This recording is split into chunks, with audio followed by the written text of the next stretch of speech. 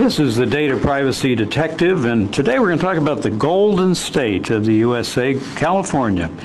And I'm here today with Jane Hill-Shea. Jane, you are the head of the Privacy and Information Security team at Frost Brown Todd. Welcome. Thank you. Glad to be here.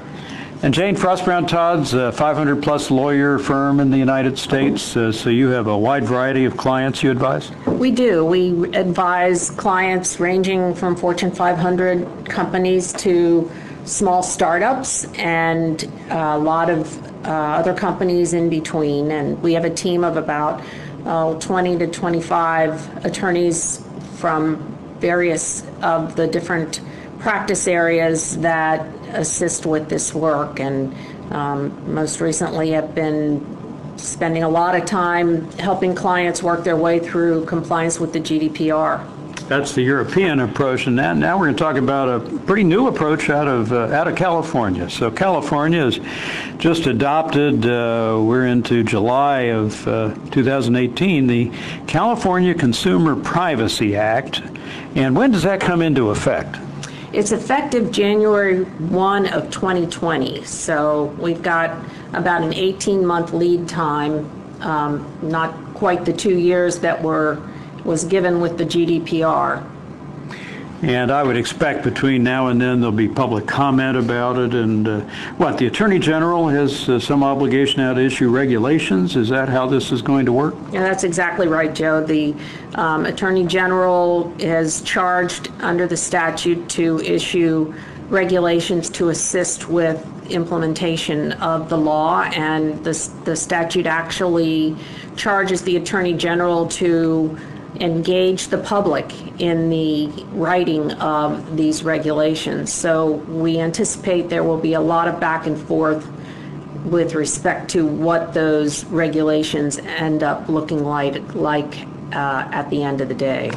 Well, let's get into at least what the law on its face says it's going to do. So tell us some of the rights that California consumers are going to have under this new law. And let me start with what's a California consumer?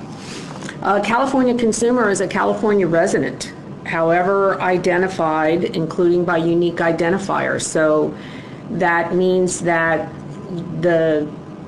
to be entitled to the protections, they don't have to necessarily have even given their name or any other personal information, but a unique identifier such as their IP address is sufficient to entitle the user of the device of the IP address to these protections if that IP address is identified as a California based IP address. So that's the meaning of consumer. So what are the rights that this law gives to California consumers? Among others, it entitles the consumer a right to know what information is being collected about them before that information is collected. And talk a little bit, is this opt-in or opt-out, or how, it is somehow gathered? Opt-out, it is opt-in, and so the idea is similar to the GDPR, that at the point in time that the business begins to collect the personal data, that the user or the consumer be given some sort of notification as to what information explanation as to what information is being collected about them and the fact that it is being collected. Okay, and what other rights? They also are entitled to know about the information that's being sold or disclosed to third parties.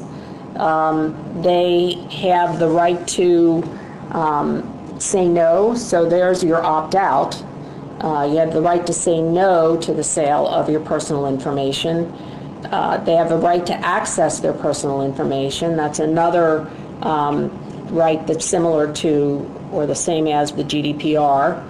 And are there some limits on that? Let's say, does this mean that every employee of a California company now has full right to see all their personnel file and that kind of thing? At this point, it is unclear whether this applies to the employer-employee relationship. However, there are a number of indicators in the bill that would suggest it does not apply to an employer-employee Maybe relationship. regulations will make that more clear. And hopefully regulations. There's also talk about clarifying amendments to the bill that going forward, unintended consequences kinds of issues that arise. And I think the employment relationship is one of those that will necessitate some corrective and clarifying amendments to the bill. Now, California is one of those states where a lot of things get passed by the people petitioning, and I understand there was something floating around about privacy. And so this, in a way, was a bill to get into law something that would prevent this initiative from being voted on. At least that's what I've read. It's a real interesting story, which could probably only happen in California. But as you mentioned, the California has the initiative process where the individual citizen can initiate a change of law or a new law on the ballot.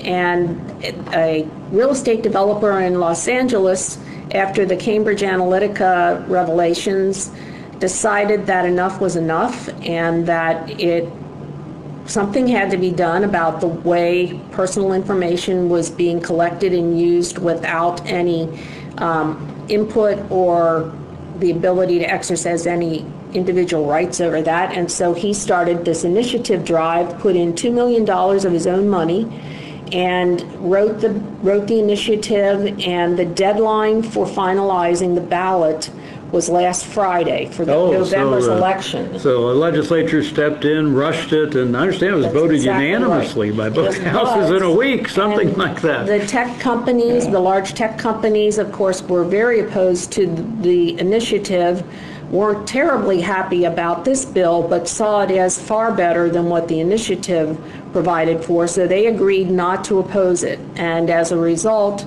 they were able to get it approved and voted on in time for that deadline. Governor Brown signed it prior to the deadline, and Mr. McAllister was, by all accounts, pleased with the ultimate bill. Okay, so we have peace for now in the privacy area in California. Exactly. Interesting what one person can do, though, in power of the people. Exactly. Democracy in action. Well, let me add that. It should for people who haven't read the bill, and it is a little lengthy, is this just like GDPR? Let me give you some examples. For example, you've said people can get access to information if they're a California consumer.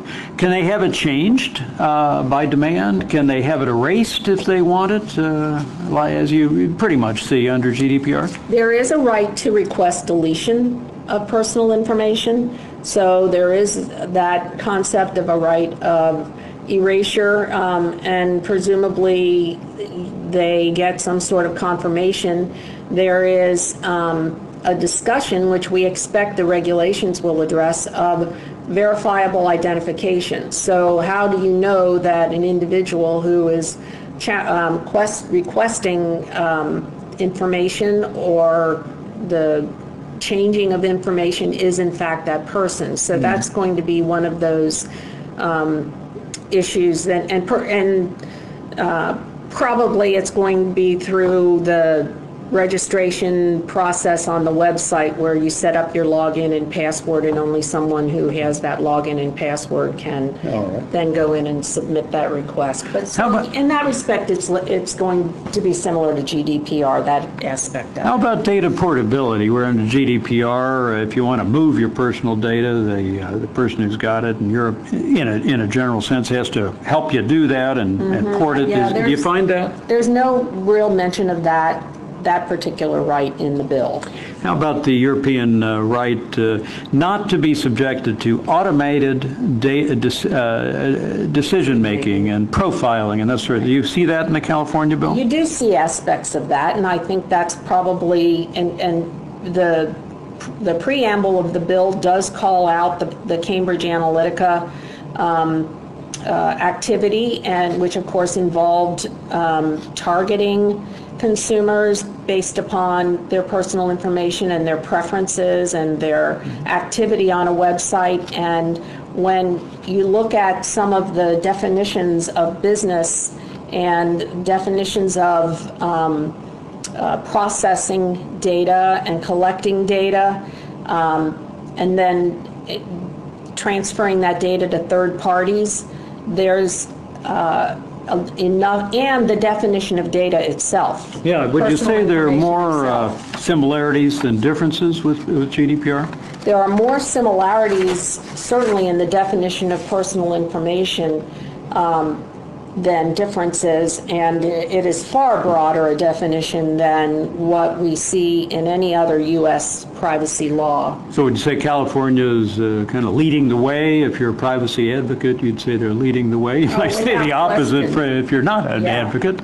Without question they are, and they did so with their other privacy laws, starting with the data breach notification, and we finally have all 50 states. Took a few years for the rest of them to come along, but they all, and California's law was a model for many of the state laws. Similarly, we see California leading the way with the requirement for websites to post a privacy policy and to explain the categories of businesses that they share data with. Now that will be expanded obviously under this bill, but California certainly has been leading the way. It's the fifth largest economy in the world. So yeah, if it were a country. They have a lot of weight to throw around. Well, Jane, let's talk a little bit about a provision. Maybe you can help me understand it. The law seems to say that you can't discriminate among users who don't want their data shared with third parties or sold to third parties, and consumers who say, that's fine with me, go ahead and sell it to a third party if you need to use advertising as part of your business model. But then it also seems to say that you can offer an incentive to people to let a business sell their personal data. So help me make sense of that. What does that mean in your view? Well, it does specifically say that a business cannot discriminate against a consumer that elects not to share their personal information or permit their personal information to be used in for third parties' uses. And additionally, it permits a business to create a financial incentive program. So you're not sure exactly how that is all going, we are not sure how that's all going to, what it's going to look like, upon January 1, 2020. I think it's sort of analogous to the credit card rules that for a long time prohibited surcharges but permitted cash discounts. So, some of it may be, what are you posting as the pricing for your goods and services? Yeah, so it may be more in how it's marketed and the words chosen than the reality of two levels of money. Correct. One being none, and other, or whatever the terms are, and the other being an incentive or a bonus of some kind to get you to allow the sharing of your data. And privacy advocates have argued for a long time that consumers ought to be more careful about giving away their personal information. We know that it's been monetized and that big data has really transformed the way we do business and the way goods and services are marketed. And so I think this is just trying to play catch up with that. Well, we could talk at length, but this is just a podcast about the different things that businesses are going to have to do in the next year and a half to get ready for this. I would think, obviously, they're going to have to update their privacy notices to some extent and how they figure out how to pay an incentive and some of the things you've mentioned. What else are the high points of how business should prepare? If they have not gotten caught up in the GDPR, then they're going to need to develop some of the processes that those businesses that are now working with GDPR have implemented. The businesses that have been working with GDPR really have a leg up because they've already created the processes for responding to consumer access requests and changes to their information or deletion of their information. They've updated their incident response plans to accommodate that. So they'll have to do, they won't have to do a lot of the things that one would have to do if you haven't Correct. dealt with GDPR. Correct. Right. One of the significant things about this bill is that it creates a private right of action for consumers who are victims of a data security breach that results from a failure to utilize commercially state-of-the-art data security measures. And there are statutory damages of up to $750 per record. So looking at one's information security program and their incident response plan is more pressing as a result, I would say. Very good. I noticed also it's kind of interesting that businesses with California consumers have to actually provide a link to a do not sell my personal information webpage. That's a very specific direction on how to deal with that problem. It certainly is, Joe, and I think that one avenue that some businesses may choose to take instead of implementing this for all of their customers is to create a California-only page of their website that offers all of the rights under this bill and the requirements under this bill to California residents only. Of course, then you're kind of siloing your website by state, and then you have to worry. Well, what if Vermont gets into the act and so on? Yes, that is absolutely a consideration that should be addressed, because before long you can find you've created a hydra. Yeah, a many-headed monster. And there may be some states whose legislatures feel just the opposite way of California. So we've seen that before. Yeah, yes, we have. Well, let me ask you one last question to wind up. A lot to read, and of course, anybody really dealing with this has to get into the nitty-gritty of the law. But what if you're not a U.S. company? You're in Europe or Asia or South America, and you have a website, and some California consumers provide their data to you. Are companies outside the U.S. affected by this? Well, I want to emphasize that it applies to there's like a number of defined terms, but three of the key defined terms it applies to a business, that's a defined term, that collects a consumer's, that's a defined term, we already said, as a California resident, and then the personal information, which is an expansive list of data elements.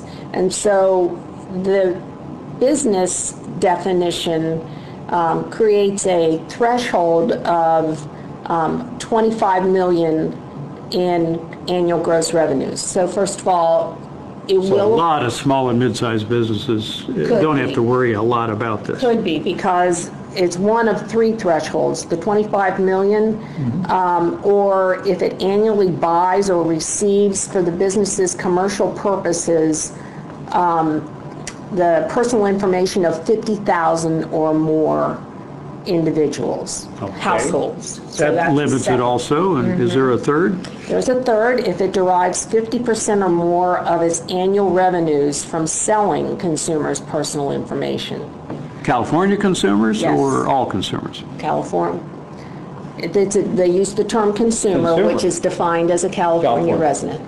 So that really limits California's effort to reach non-U.S. or, for that matter, U.S. companies that don't have many California consumers. Right, and so it's really interested in hitting, although the reports that I'm reading say that there could be up to 5,000, 6,000 businesses in the U.S. alone that are impacted. And I guess it means that companies doing this better figure out a way to track who a California consumer is. That's right. So they're going to need some personal information to see if they're covered by it.